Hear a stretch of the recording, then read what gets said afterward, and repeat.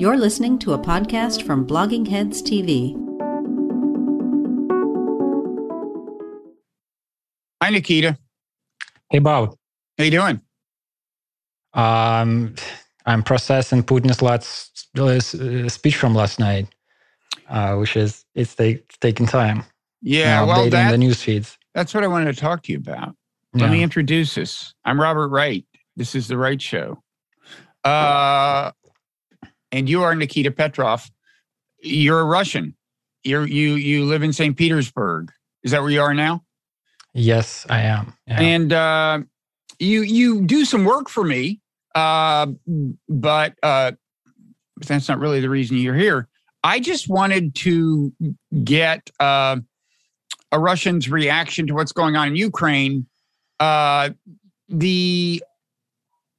you're interesting to me because I don't want to say you're just a regular Russian. You're in many ways a highly irregular person, Nikita, but you're not some kind of commentator. I don't even think of you as you're not like some kind of politics junkie. You pay attention to the news, but your interests are more in areas like art and culture. You're probably, well, at the same time, I don't want to say you're kind of a typical Russian. There are different subcultures in Russia, just as there are in other countries. But anyway, I thought it would be interesting to hear how you're processing this. Let me just tell people what's happened. At the moment we're recording this, Russia has recognized the two breakaway republics in the Donbass region of Ukraine. Putin has, I think the troops have crossed the border. He sent troops in. And of course, by recognizing them, that means that in his view, this isn't technically an invasion, but it is a violation of international law, for the record, in my view. I suspect there's going to be fighting, and he's going to push the separatist-held parts of these two republics all the way to the borders of the republics. Right now, the separatists only control about a third of the total area. That's my guess. We don't know. I'd be shocked if there's not fighting. I mean, so in other words, I think we are now going to have some version of the war that people have dreaded. And Putin last night gave this speech, which I actually haven't read. It's being depicted in the West as him being crazy and unhinged. On the other hand, our coverage tends to, kind of have that coloration to it when we're talking about Putin. He was already being depicted as crazy and unhinged, and I don't actually think he had done that many things that required that interpretation. But with that as background, well, before you talk about the speech, quickly, do you want to try to situate yourself in kind of Russian society? I mean, in other words, what kind of people do you hang out with? You're not, it's safe to say you're not a hardcore Putin supporter. In fact, I think you've been at demonstrations at some point in your life that would suggest otherwise. But a long time ago. Before it became extremism. Before that became extremism, yeah. You were, yeah. So, and that's one thing that actually has kind of happened. It's considered riskier now. I mean, pick your threshold, pick your date. We might use Navalny's return to Russia was another turn to more reaction. Mm-hmm. And yeah, it's riskier. There are more cases, more people are in jail, more people have left the country. Right now, we've been having these conversations every, a year or so. You and I catch up on the state of affairs in Russia, and it's getting darker. Right now, first of these we talked, there was an oppositional movement. There's not an oppositional movement anymore. Everybody who is kind of an oppositional figure is either jailed or dead or outside the country. Mm-hmm. And the last big protests that happened were when Navalny came back and was jailed, and some people are in jail after those protests, and and then others are afraid to. I mean, I don't know what's going to happen with this.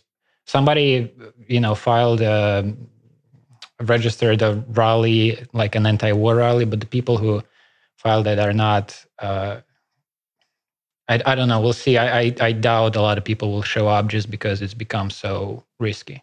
Mm-hmm. Okay, so you,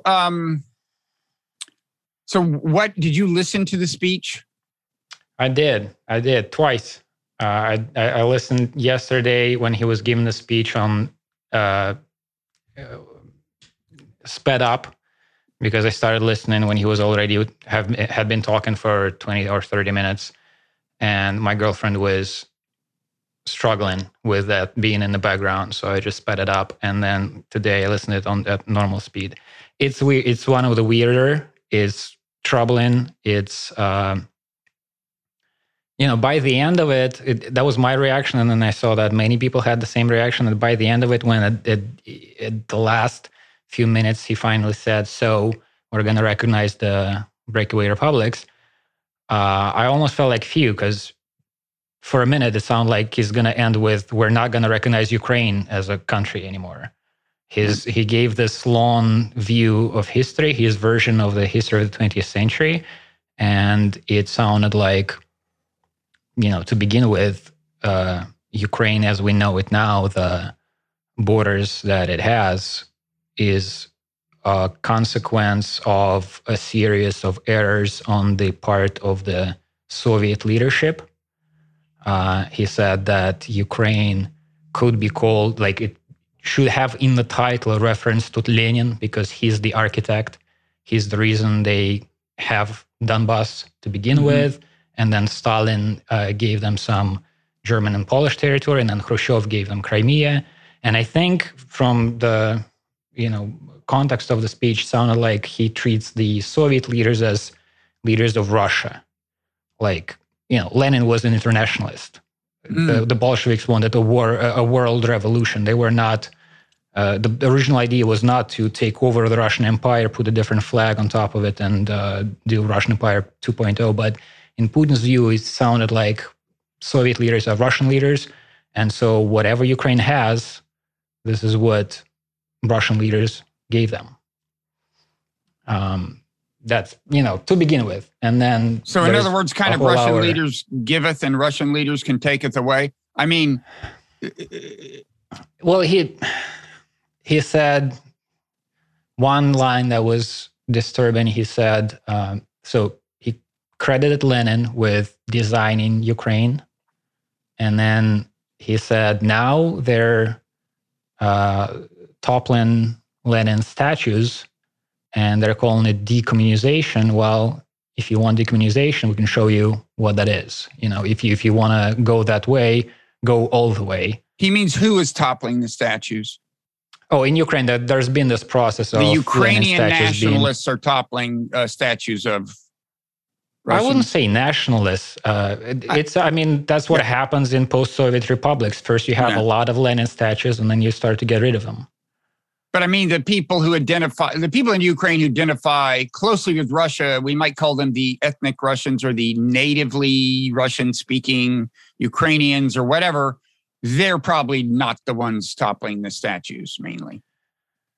The statues aren't being toppled in the Donbass, probably, or at least not in the parts held by. I wonder. I don't know how many Lenin statues are left in Ukraine, but it's been I'm pretty sure that at least some Lenin statues in the East were taken down as well. Okay, so one thing I wondered.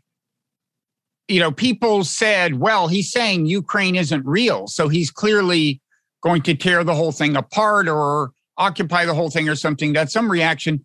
I was wondering whether actually this is mainly about justifying just the occupation of the Donbass. And again, probably military action, at least to the extent of the borders of these two republics, which could get a lot of people killed, of course, but it's different from occupying Kiev.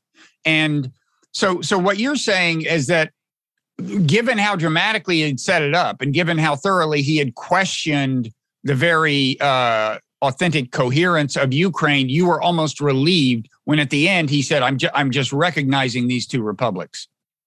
Well, because it took an hour for him to get to the point, right? Mm-hmm. He gave this whole lecture on the history of the 20th century where, he said what I just tried to relay about the kind of foundations of Ukraine. And he says that Ukraine now is a puppet regime. It's really the United States that are calling the shots, to the extent that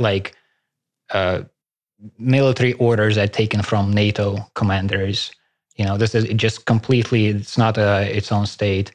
And so, after 55 minutes of that, it sounded scary. And then at the end, when he said it did sound, maybe that's the theatrics of it. Maybe he wanted to ramp it up at first and then calm it down a little bit, or to keep you on the edge of your seat. And, I'm still not sure.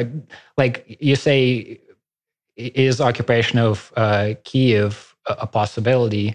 2 weeks ago, I would say this is crazy. But now, I don't know, I was just kind of shocked by the speech, and now I'm not sure what... I still think it's highly, highly unlikely. It would be disastrous. It doesn't make any sense to do that. But I don't know, he's playing a weird, risky game. There is one kind of theme in recent coverage of Russia here has been, there have always been people who depicted him as crazy or irrational in ways I thought just didn't make sense. He's always seemed to me a person who took calculated risks, but never overplayed his hand in a fundamental way. Is fundamentally a rational, self-interested politician. But lately there's been this theme that, well, maybe during COVID, he's gotten crazier or something. Is this something that Russians are, is it something they were saying, first of all, before the speech? Has this been a thing in Russia? He's getting weirder? The reality has been getting weirder, right? With COVID, with Putin, like the most obvious superficial, I suppose, thing, but still it leaves a mark, is with the danger of COVID. He's been doing these, he's not meeting people face to face. So when Macron showed up, so Putin was talking to Macron. Macron came to Russia. I first saw the picture, and many people have made fun of it. There's this incredibly long table, right? And they're sitting on the opposite sides of it. That seemed bizarre. Then I saw the headline in the news explaining the long table, and it was, we can't afford for a foreign government to have our president's DNA. And what? We can't afford for a foreign government to have access to the president's DNA. Wait, who said that? The government didn't say that, did they? So I saw the headline. I thought Putin is losing his fucking marbles. Then I clicked on the article. Turns out that was the French side explaining why they were sitting at this table. So apparently Macron was offered to either get the PCR test, the nose swab,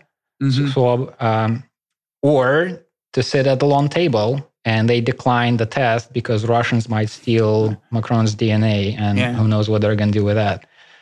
So reality has been getting weird. The idea Russia's absurd or Russian authorities said something weird, I'm used to that. But in this case, my expectations were, I was surprised to see that it's not our side. But so, these long distances, there are many shots of different, it was Christmas. He's in the temple alone. He went to pay respects to the people who died in the Second World War. He's alone at the graveyard. He's doing yesterday's events.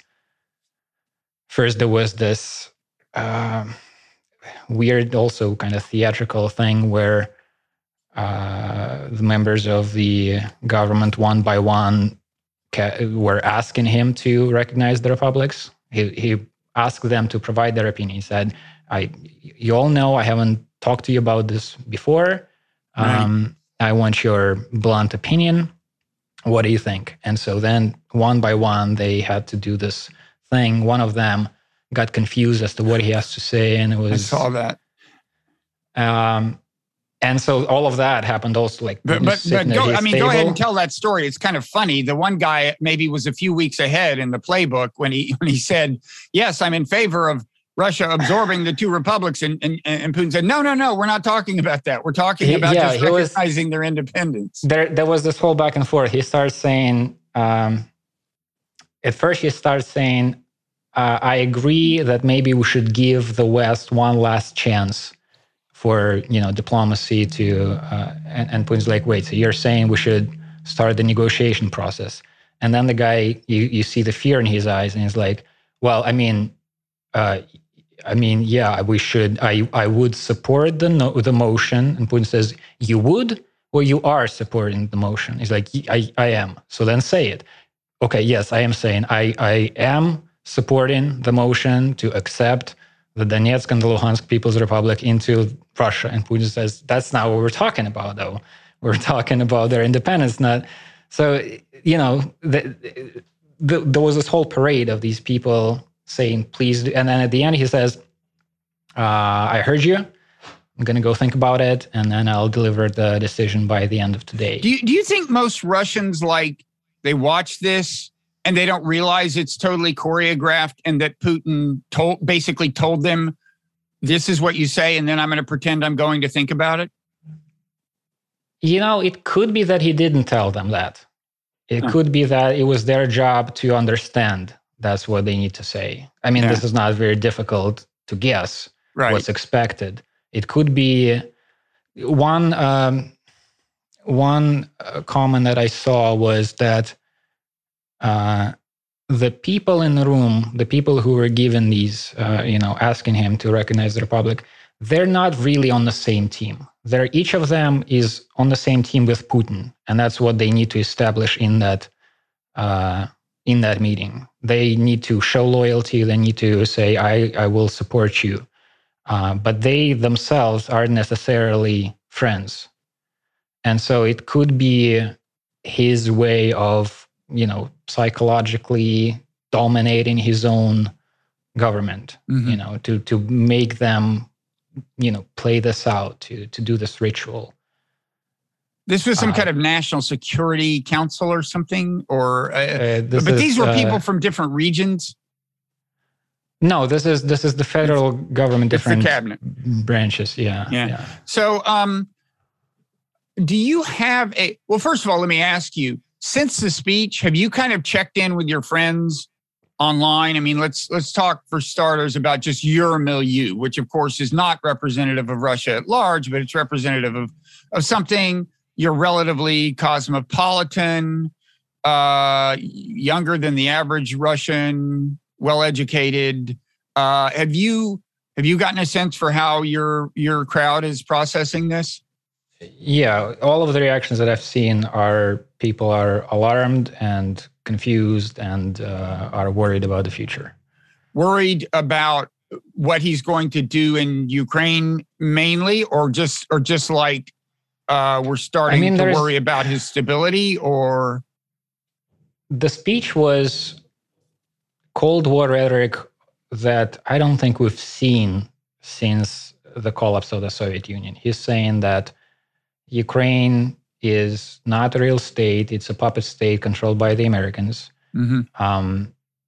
Americans have been, expanding NATO eastwards, breaking all their promises. Ukraine, so Zelensky said something the other day. He was complaining about the West, that he's not getting enough support from the West. They're, doing this lip service, but not. This is the president of Ukraine, of course. Yeah, that's right. Go ahead. And in those remarks, he said, "Listen, we gave up the nuclear weapons in 1994 with the understanding that our borders are going to be respected. This was, the exchange.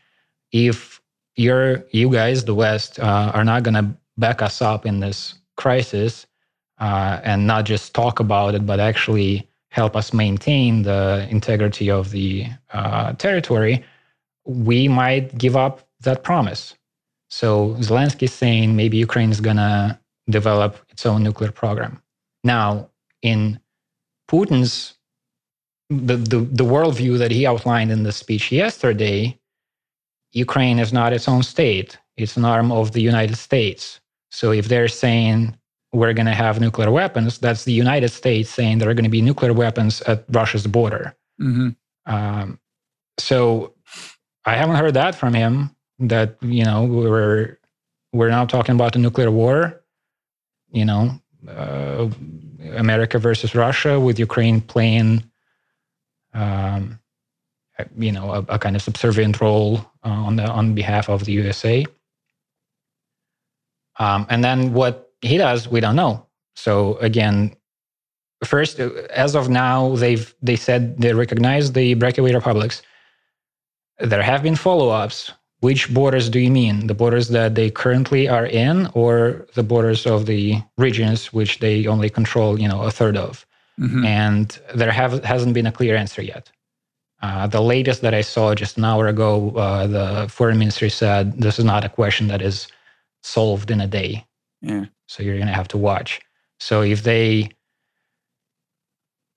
it's the entire region, then I don't see how you do that without fighting. If there's fighting, then this is Russians and Ukrainians killing each other. This is Russian army officially engaged in warfare with Ukrainian army.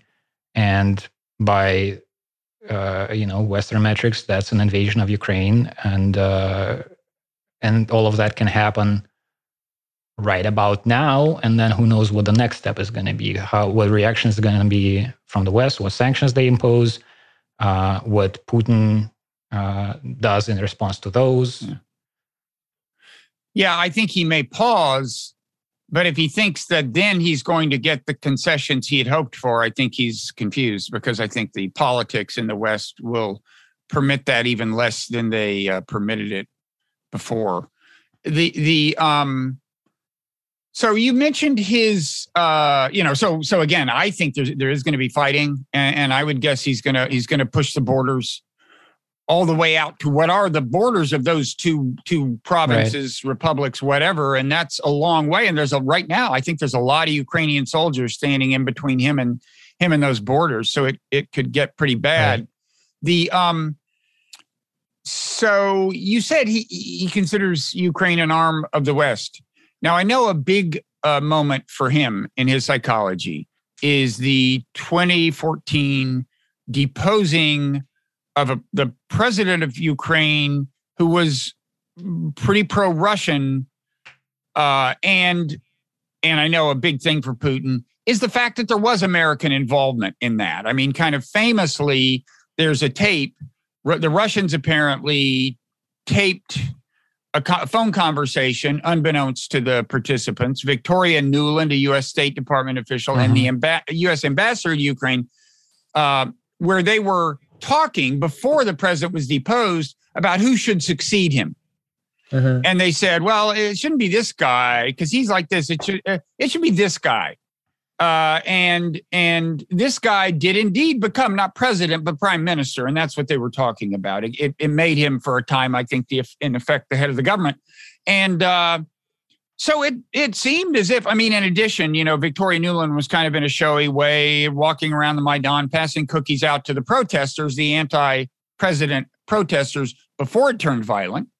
And there's now, the Western story is that what happened is that the president's troops fired on the protesters. The other side of the story is there were provocateurs, false flags, something or other, whatever. But I'm sure that's the version that Putin buys. So there really was Western involvement in this. And if you listen to that phone conversation, I'll tell you, it sounds like two American officials are basically, they think they can call the shots. It's clear. They think they can decide who is going to run the government after this president leaves. And then he did leave for fear of his life. Armed opponents roaming the streets. He fled. So from Russia's point of view, it looks like an American-sponsored coup. That's whatever the truth is. That's not, to me, a surprising interpretation. It's not surprising that Putin would have that interpretation, given the evidence. I'm wondering, did that get a ton of attention in Russia, as you recall? That was a while ago now, 8 years ago now. You would have been, I don't know, maybe just out of college or something. But specifically, the old conversation, I don't remember that bit, but that's not the only thing you can point to. I mean, John McCain was on stage at the Maidan, and it was a turn to the U.S. and the EU, and the new government was subsidized by the West. My mother, she's Ukrainian, half Ukrainian. She's from Ukraine. She watches a lot of Ukrainian TV, which I think is. I keep telling her, don't watch either Russian or Ukrainian TV. Either one of those is not good for you, but she does. And she kept, she reports to me what it's like on Ukrainian TV. And she said that for a while it was really like that was the new, not even just the government, just like that of that movement's kind of attitude that we are trying to integrate with the West. We're going to get the money. We're going to do what they say we need to do to get the money. So, the people on that side would say this is not, this is a civilizational choice. Ukraine wants to be integrated with the West. And in order to do that, they need to make these agreements and, follow something that might sound like orders at times. Try to find its way, try to establish sovereignty, but the issue at hand is to get into EU, to get into NATO, and compromises need to be made, or conditions. The West might have conditions that you need to follow. But there's a turn to the West, and which is not supported by all Ukrainians, but a lot of them, especially in Western Ukraine. Yeah, I actually don't know. I haven't been in Ukraine in a long time. I don't know how it is now. I'm sure, 8 years of war has changed something. That there's probably been, migration and people changing their minds. And I don't know how the attitudes in the East have changed, if they changed a lot. But there is the traditional kind of narrative is the East is pro-Russian, the West is pro-West. And I don't know how it's been changing, what the dynamics of it is now. So your mother had one Russian parent, one ethnically Russian parent, and one ethnically Ukrainian parent? That's right. And she was born in a Ukrainian village. In what part of Ukraine, East or West? Was it more of a Russian-oriented? Actually, I'm actually not sure. I think it was in the West. I think it was like the original. I mean, she traveled around a lot, and she lived in Kazakhstan and when she was a teenager.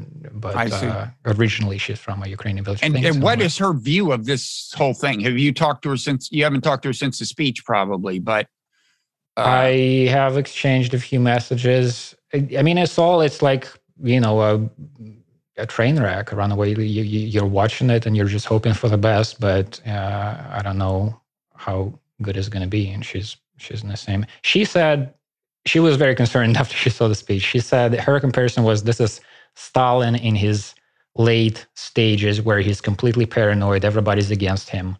And he's, encircled by the enemies. He sees enemies everywhere. And her assessment was the man's losing his marbles. I don't know if that's the case. I don't know if it's new. I don't know how much of what he says he truly believes and how much of it is rhetoric. It's hard to say. It kind of sounds like the worldview that he outlined kind of sounds like he actually thinks that. I don't know if that's new. Maybe he's just bolder in saying it.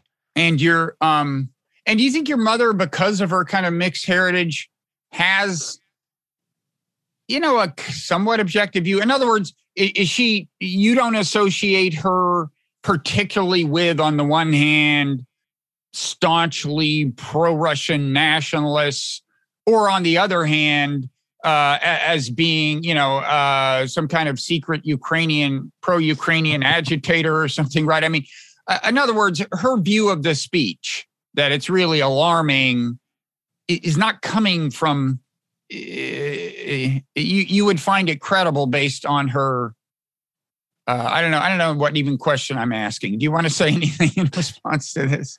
Yeah, this is not about really the relationship between the Ukrainians and Russians. This is politicians possibly starting a war that may, go further than the original conceptions of it.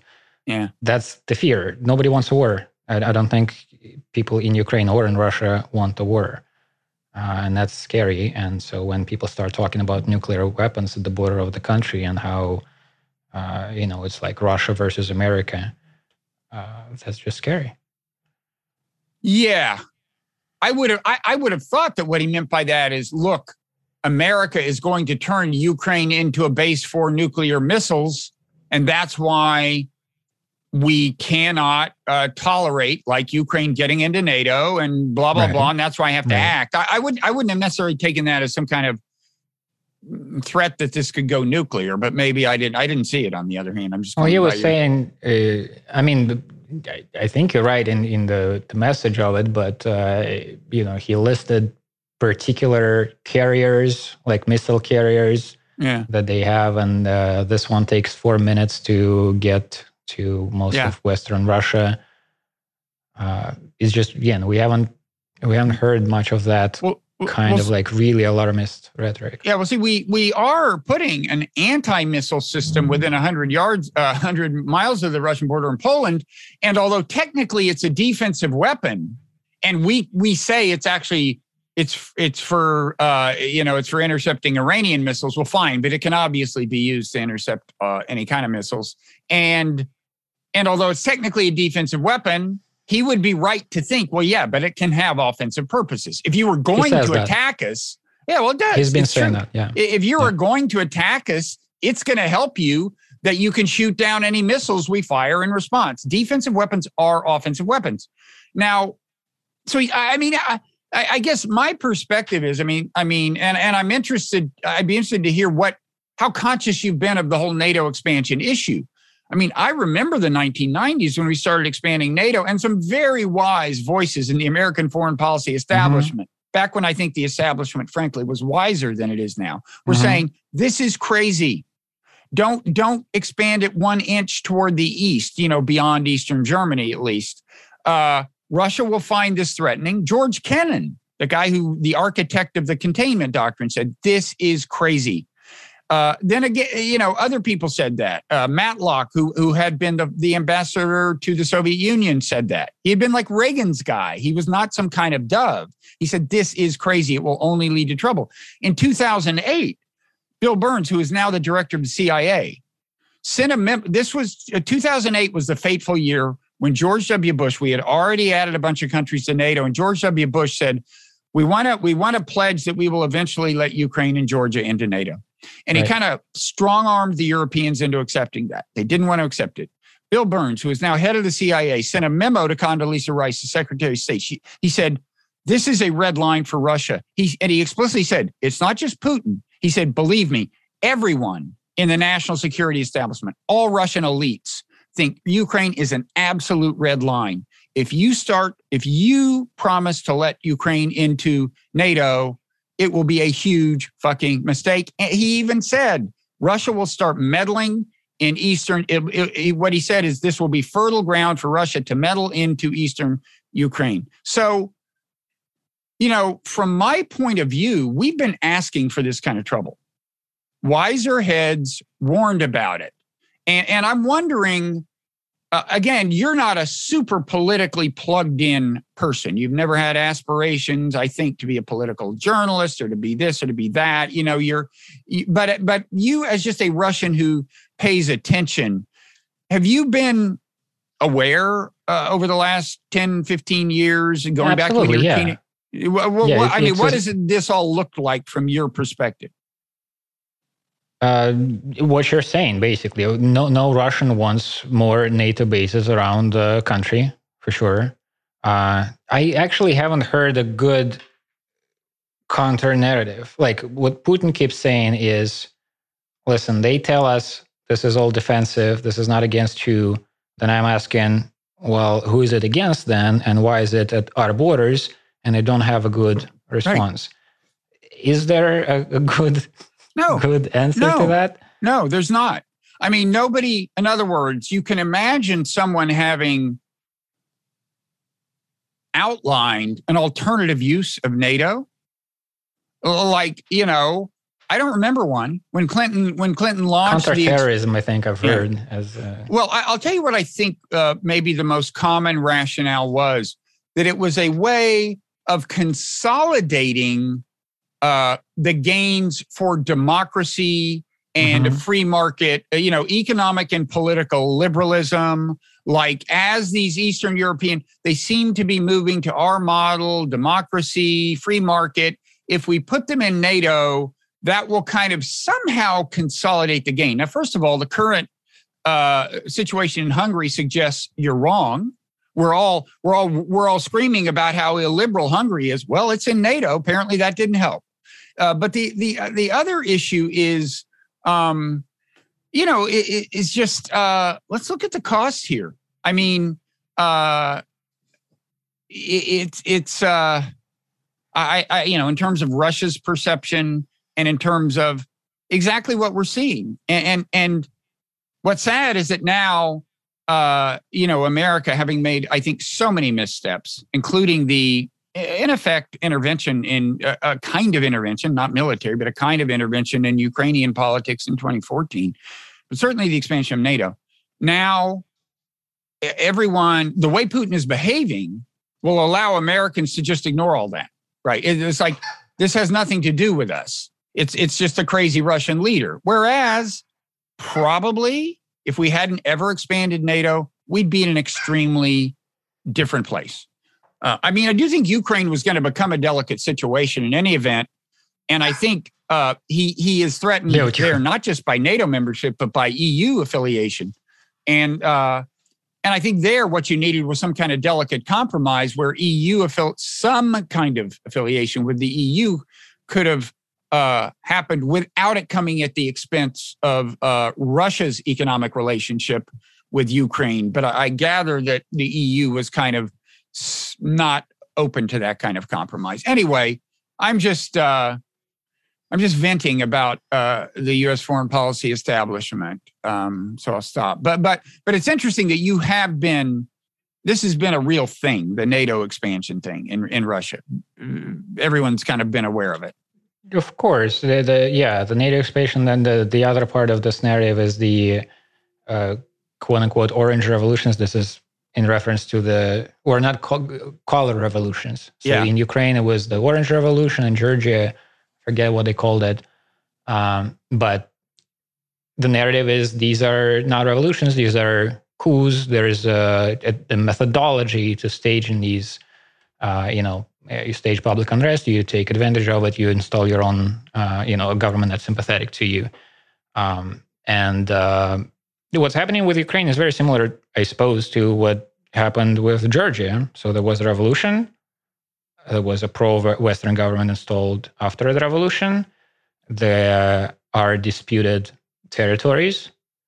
The war of 2008 was, the way I remembered, it was pretty clear that Georgia did attack the capital of South Ossetia. And then Russia, having previously given out Russian passports to a lot of the population of South Ossetia, moved in, secured the region, and then, that was though a long conflict. That was like Georgia versus South Ossetia. That's in Abkhazia. Those were long-standing conflicts from the beginning of the 90s, and it was in 2008 that Russia recognized Abkhazia and South Ossetia as independent states. And now they're there. I was in Abkhazia last summer. It was a weird experience because the world, as far as the world is concerned, I was in Georgia. As far as my iPhone is concerned, I'm in Georgia. When I look at geolocation, the phone tells me I'm in Georgia. I was clearly not in Georgia because, it's Russian rubles, it's Abkhazian flags. Apparently, not a whole lot of Georgians present because they still have, their issues.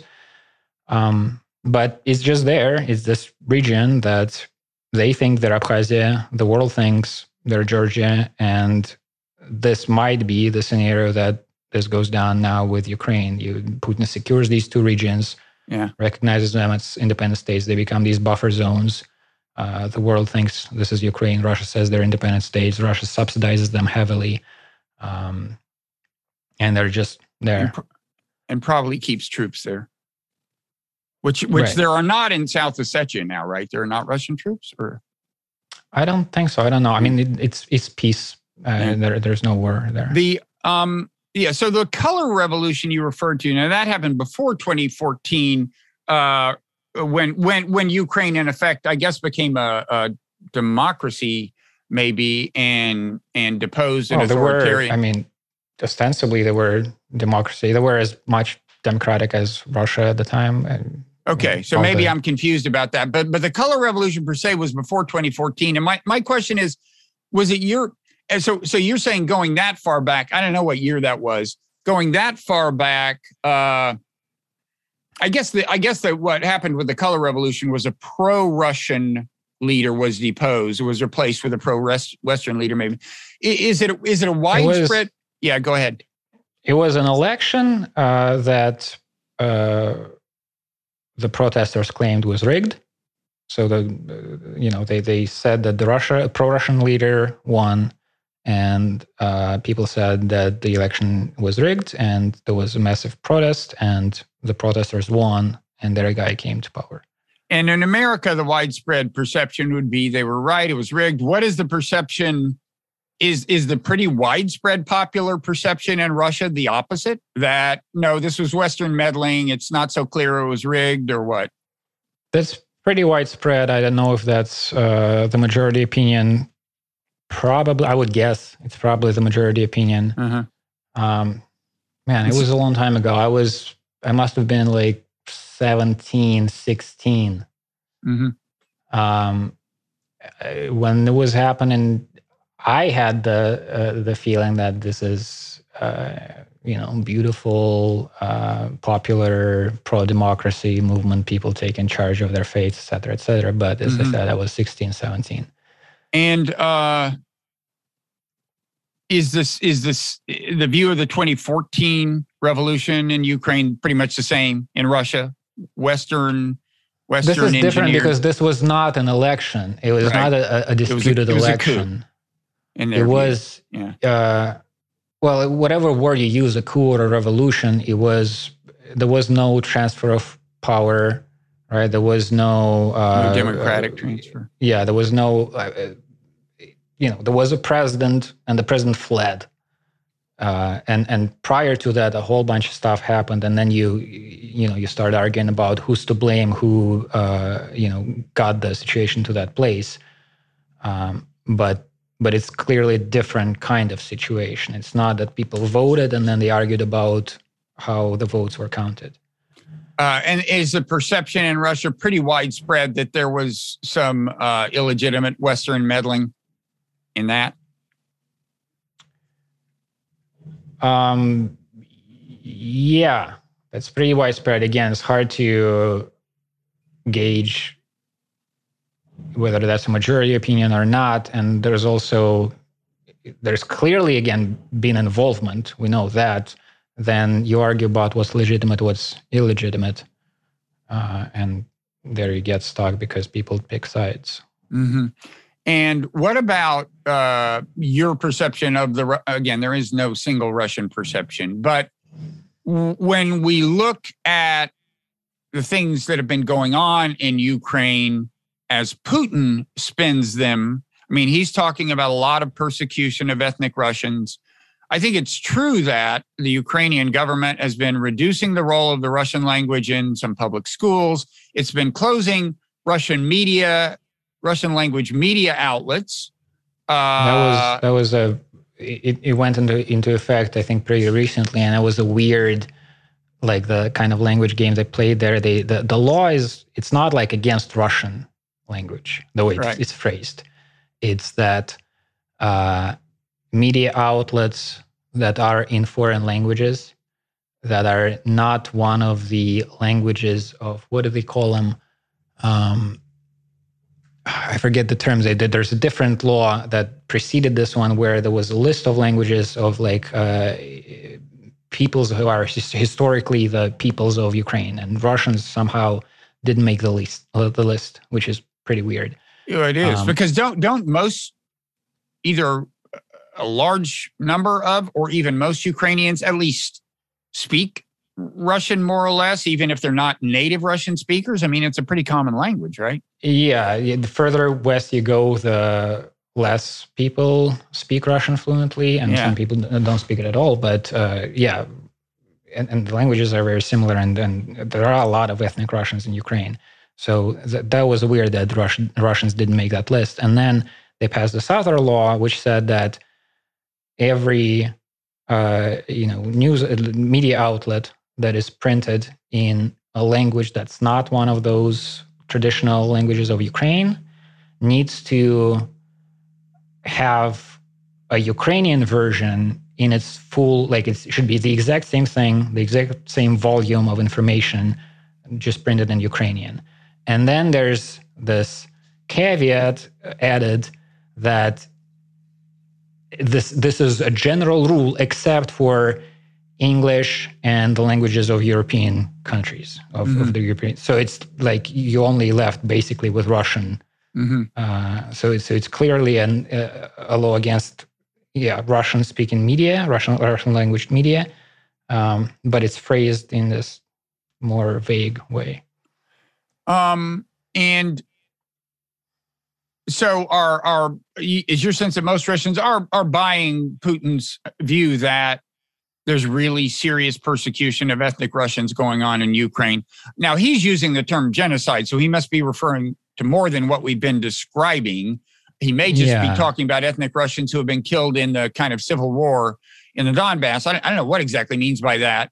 I mean, first of all, do you know what he means by that? And he's talking about Donbass, and he's talking about the other people who died during the 2014 situation. There were people who there was a building that was burned in Odessa, and people died there. So he's talking about just Russians who died in the events since 2014. I mean, again, I need to make all these caveats. It's hard to speak on behalf of like the majority of Russians. What is the general opinion? But I think the general opinion, with the caveat said, is that the regime is anti-Russian, but it's not as dire as Putin makes. I mean, so as I said, so here's this law about Russian-speaking media. So that's a fact. That's there. That's a sign. But from that to genocide is a pretty long way. But when he talks about the persecution of ethnic Russians in Ukraine, I assume that there's some kind of substantial kind of Russian nationalist contingent in Russia that is very responsive to that message. I mean, there is a constituency there. Probably. There's not a whole lot of political life in Russia. Like there's, it's not that there are debates between different factions. Yeah. Putin has his people who, as I described this theater of yesterday, where they all needed to say the thing without him prompting, without him telling what to say. And then as far as like opposition leaders, as I said, it's either jail or immigration or death. And there's no, like, it's not like you turn on TV. There are people yelling at each other on TV, but It's only the people who were invited there specifically to yell according to the rules that were given to them. So that itself is not entirely unlike American TV, but still there is a much greater plurality of views expressed, I'm sure, in American media. Go ahead. Were you going to say something else? So I'm just saying it's hard to gauge, like those Russian nationalists you're talking about. I would need to have some Russian nationalist friends to find out what they think. They're not present in the public sphere. 10 years ago, it was different. 10 years ago, there was this broadly oppositional milieu, and it included nationalists, included liberals, and you can get a sense of where they agree, where they disagree, and what they think. And now the landscape is pretty, they have it down. People just aren't talking as much in public. Yeah, you're not. Yeah.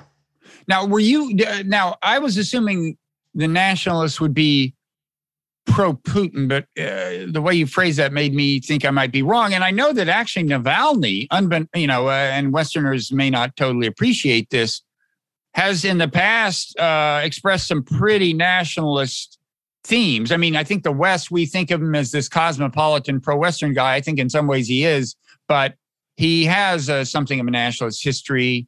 Right. So is it wrong to think, to conflate Putin and Russian nationalism so casually? So I think, again, it's kind of hard to say because of how the landscape has changed in terms of how controlled it is. But I think the turning point was Crimea for the nationalists. Before that, there were a lot of people who were not happy, like nationalists who were not happy with Putin, but getting a chunk of previously Russian territory back into the country was something that a lot of people who were previously in opposition to Putin, they started supporting him because this is finally Russia is, gaining its previous glory and whatnot, and then historical justice. Mm-hmm. But yeah, the times I'm talking about, it was like 2011, 2012. Those were the first big pro-democracy protests. This was the rise of Navalny.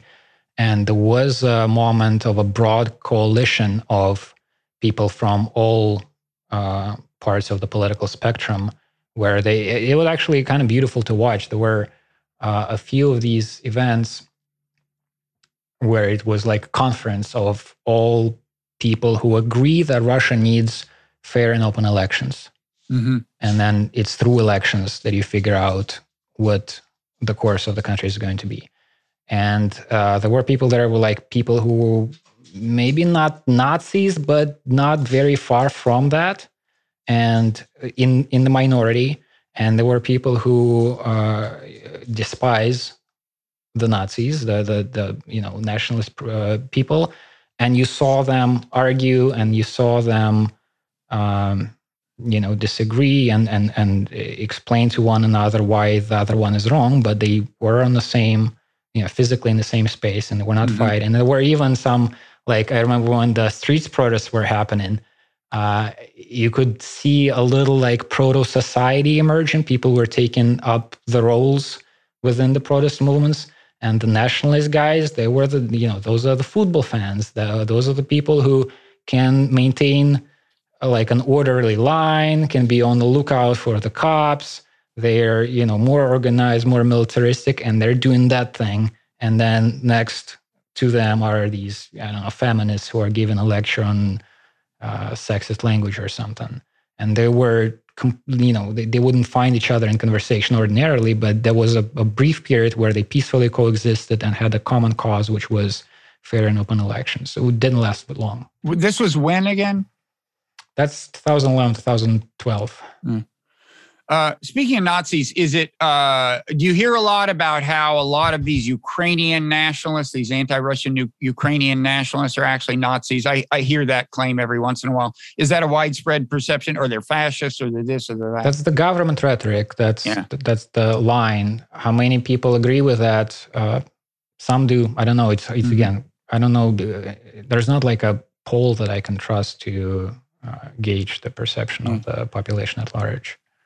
So I guess, I don't know, in kind of moving toward toward the end of this, I guess for me, one big question was, well, first of all, do you think it's possible that the speech last night, as crazy as it sounded to a lot of people, actually was by and large smart politics? I mean, I'm thinking of Donald Trump, like he would just, especially at the beginning when I didn't really understand his constituency and what he was doing, he would just seem kind of like a crazy ranting person. And then I'd go, oh, this is actually working for him. He actually knows what he's doing. I mean, sure, tons of people think he's crazy, but he knows he's hanging on to the base he needs to hang on to become president. And I guess the first question would be, do you think there's a chance that Putin's speech falls into that category? And then I have a second question after that. But what does that make sense as a question? So you're talking in terms, does it appeal to the people? Is there a constituency that appreciated that speech? Does it appeal to enough people for the speech not to be a sign of actual craziness? In other words, like maybe even miscalculated a little, but still, basically, what he said last night is going to appeal to enough people for it to have been a kind of a reasonable political, gambit. I don't know. I would need to wait a little and talk to more people to gauge whether the perception that I've seen so far is pretty universal or not. I haven't seen anybody who was anything but worried after this. But then again, in the last, since COVID and Navalny's return, I don't know if he cares a whole lot about how appealing he is to the people. Like there is not, who's going to challenge him? So let's say people are worried and upset. How does that bring trouble to his reign? I don't see the mechanism for it. There's not going to be, I don't think there's going to be any kind of successful public protest or anything. I think people are going to stay home and those who liked it are going to say, I liked it. I don't know if there are going to be many of them. Those who are anxious and depressed as a result of that speech, well, they're going to be anxious and depressed. But there's not, I don't see a consequence on the home front for him. So I think the move is more like geopolitical. It's more what happens next in terms of what he does in Ukraine, what reaction he's going to get from the West, how he's going to react to the reaction. And that, I don't know. My guess would be is he doesn't, he's open for many possibilities of how things can go down, and he's going to play it by ear as the situation progresses. I'm worried. I don't know what's going to happen. And what has he done that, in your view, makes him more impervious to public opinion? Makes him so he's jailed Navalny, tried to have him killed. There's another guy who was shot on a bridge, who I gather was a problematic. That was earlier. That was a while ago. Since Navalny's arrest, it was not just Navalny. It's also people who were in some faraway region. They were in Navalny's, part of his organization. Some of those people were either jailed or left before they were jailed. There is this law that's been widely applied now about foreign agents. So this is if you're doing any kind of journalistic or activist, any kind of work in Russia that they deem socially important, and you have any kind of money coming in from abroad, you have to label yourself a foreign agent. And then there are rules my Twitter feed has a lot of these. So if you are a foreign agent, you need to put this pretty lengthy, a paragraph long description, a label. This message has been produced by a foreign agent. Mm-hmm. that puts a strain on any kind of free media, because individuals can be labeled that, media, institutions can be labeled that, and everybody's a foreign agent nowadays. Everybody who's free. That's funny. I remember talking to you maybe, I don't know, 6-7 years ago or something. And I think the idea was, well, the government does exert a strong influence on what you see on like TV and that kind of media. It's not paying that much attention to the internet. The internet doesn't matter so much because it's mainly young people but it sounds to me, and I remember thinking, well, it can't do that forever. I mean, the internet's going to matter more and more. It seems to me that it is doing more to influence internet discourse than it was maybe. Yeah. There's, those kinds of things. There's also, in America, everybody's concerned about the Russian trolls. We got them first. Like, we got the fake people online arguing on the behalf of the regime here first. There's when I refresh my Twitter feed on my phone, the images don't load up, and I think that's a consequence of the government intervention as well, because they said they're going to slow Twitter down. You mean just recently, like this started recently? Been I don't know, a year, maybe 6 months. They load up on desktop, not on the phone. But there was like they did say we're going to slow Twitter down, and there's like back and forth about a push and pull with YouTube and stuff, because YouTube deleted RT in Germany. They're banned now, and then Russia says, well, we're going to ban, not exactly we're going to ban YouTube, but there's going to be a reaction. There hasn't quite been a reaction. I think stands for Russia Today. Yeah. I mean, quickly on the Russian trolls thing, an asterisk, but I remember you saying something. You knew a guy who worked in what was the big Russian troll, the famous one in St. Petersburg. And I got the impression from you that it was maybe a less effective and powerful intervention in American politics than some of us might have thought. By his account, they were just being asked to the original message I got from him is this was a stupid job. He was just posting burgers and flags and guns on some Texan page or something. But I have since heard an update that there's apparently been a change in the managerial staff, and now they're more coherent, and this is a more interesting kind of job, and it's this is only hearsay. I haven't had like an in-depth conversation, but I think the one guy that I've heard from said they're like have a more coherent approach to spreading conservative messages online. Online in Russia, or both? No, online in America. That's still that same front. Because this was after the election, the 2016 election.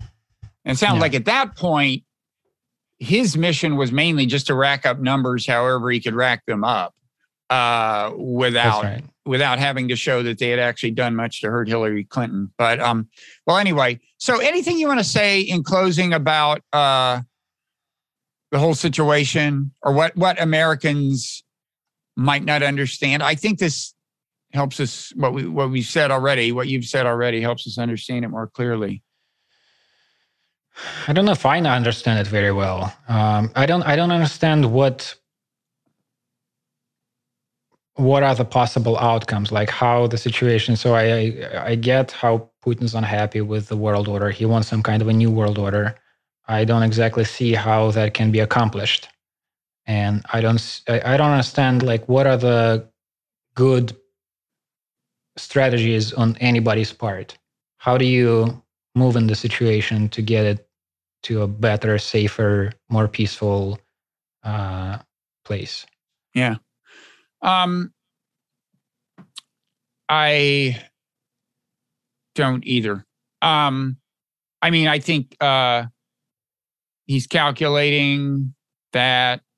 I suspect I'm going to have a guy on my show eventually who a political scientist who writes about what he thinks is the underappreciated role in just status considerations in international politics. It's like nations want respect. They want, their perception of whether you acknowledge their status matters to them. Leaders, individual humans, we know want that. Yeah. I think Putin is somebody who thinks Russia's not getting respect and he's not getting respect. He's the leader of Russia. He really wants it. I think that's one of his. And he really wants it. Yeah. And again, nothing I'm about to say excuses his behavior at all. But I do think American policy has increased the chances that you would wind up with a Russian leader who thinks he's not getting enough respect. And I don't think it was necessary. No, yeah, I agree with you on I would go all the way back to the fall of the Soviet Union, to the Americans talk about the victory in the Cold War. I think that's a problem. Like the Soviet Union that collapsed, that was 6 years since Perestroika started. This was Soviet Union that was trying to get more open, more democratic. It was more open than Russia is now.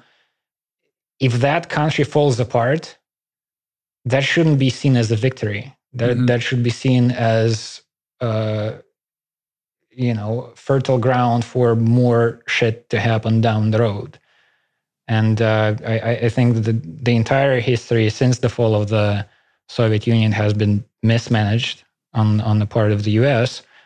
But I don't know how that can be remedied now. Like, I've heard you, where I've read your newsletter where you say, it's a pity that,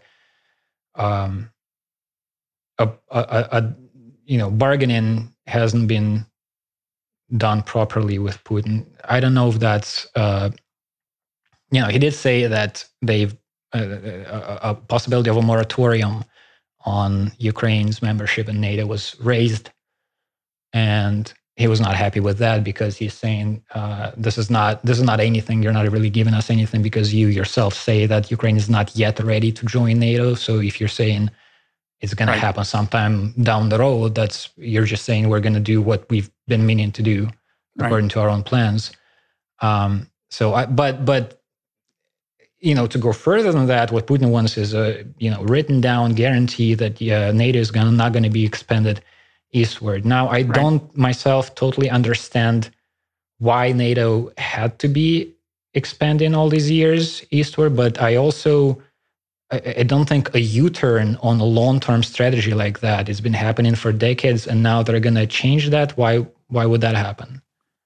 Well, yeah, I mean, the politics in the West make it difficult. Yeah. First of all, you're right. I think maybe he was offered a, quote, moratorium, which is a temporary thing by definition. That's what a moratorium is. We were apparently not offering to rule out the possibility of NATO membership or have NATO issue something ruling it out or anything approaching that. And I think the politics of it are sufficiently difficult that probably the realistic way that it might have worked. The politics in the West are difficult. That would it would have to be part of a larger deal. I think you'd say, okay, I don't know, there'd be a lot of delicate phrasing, but I think what would be great if you, for example, suppose you said to Putin, he has his issue, I think rightly, with what we did in Kosovo in 1999. Right. Which people say was a major turning point. Yeah. Well, it totally was. People say we're changing borders in Europe by force for the first time since World War II. No, it's not the first time, folks. Right. We did it in Kosovo. We did it without the UN's authorization, and that really got Russia's attention. We did it in 1999. Yeah. So an example of what a larger deal might be is we say, well, look, let's have the people of Crimea vote on who they want to be affiliated with, and let's have the people in Kosovo vote. And the people in Crimea would vote to be part of Russia. People in Kosovo would vote to not be part of Serbia, and you would have settled those in international law. I don't want to get into this too much, but I appreciate how delicate the whole thing is. And I certainly understand how the politics in the West made it difficult to just guarantee that Ukraine wouldn't become a member of NATO. At the same time, one reason the politics are difficult is because nobody talks about it. The whole American foreign policy elite, the journalists, the commentators, the think tankers, almost none of them talked as if it was a realistic possibility. And that's why Biden didn't have much political space on this front. It's like a vicious circle. And half of the piece I just published in my newsletter, the Non-Zero newsletter, is about that. Half of it is about kind of why didn't Biden offer this, but the other half is that why is it that our foreign policy conversation is so constrained that even though we knew this, this concession might have a chance at forestalling invasion, nobody talked about it. In America, there was almost no one advocating it, almost no kind of respectable member of the foreign policy establishment advocating it. It's just the conversation is so narrow here. And that's one reason there isn't political space. It's not like there's a bunch of Americans who are against it. They don't think about this shit. They just take their cues from the people on TV. And if the people on TV aren't talking about it, well, then it's a non-starter. But that's my own crusade. The problem with American foreign policy discourse, you've got enough troubles. So I guess I'll let you get back to them unless you want to say anything else. If anybody can get me a visa to some Western European country, I would appreciate that. Actually, I could be an important figure there. I've been your employer. That's what you need in these things, apparently. From the U.S. point of view, you need there's this type of letter you sign that is absurdly over the top in its praise of the person. I signed one of these once. This guy was coming from Canada and his lawyer said, here's what you got to sign. And it's like, this guy is so fucking great. If you don't let him into America, I don't see how the Republic survives. I'd be willing to say that about you. But let me say, meanwhile, where people can find your work is at your newsletter, Psychopolitica. And that's right, psychopolitica.com or psychopolitica.substack. I just published a new issue with weird selection of news from China with some art by other people that I really like. Okay. And your Twitter handle is what? Nikita S. Petrov. Petrov. And does that have dots in it or is it just continuous? No, just Nikita S. Petrov, all in one word. Okay. Well, thanks, Nikita. And thank you. Let's talk down the line.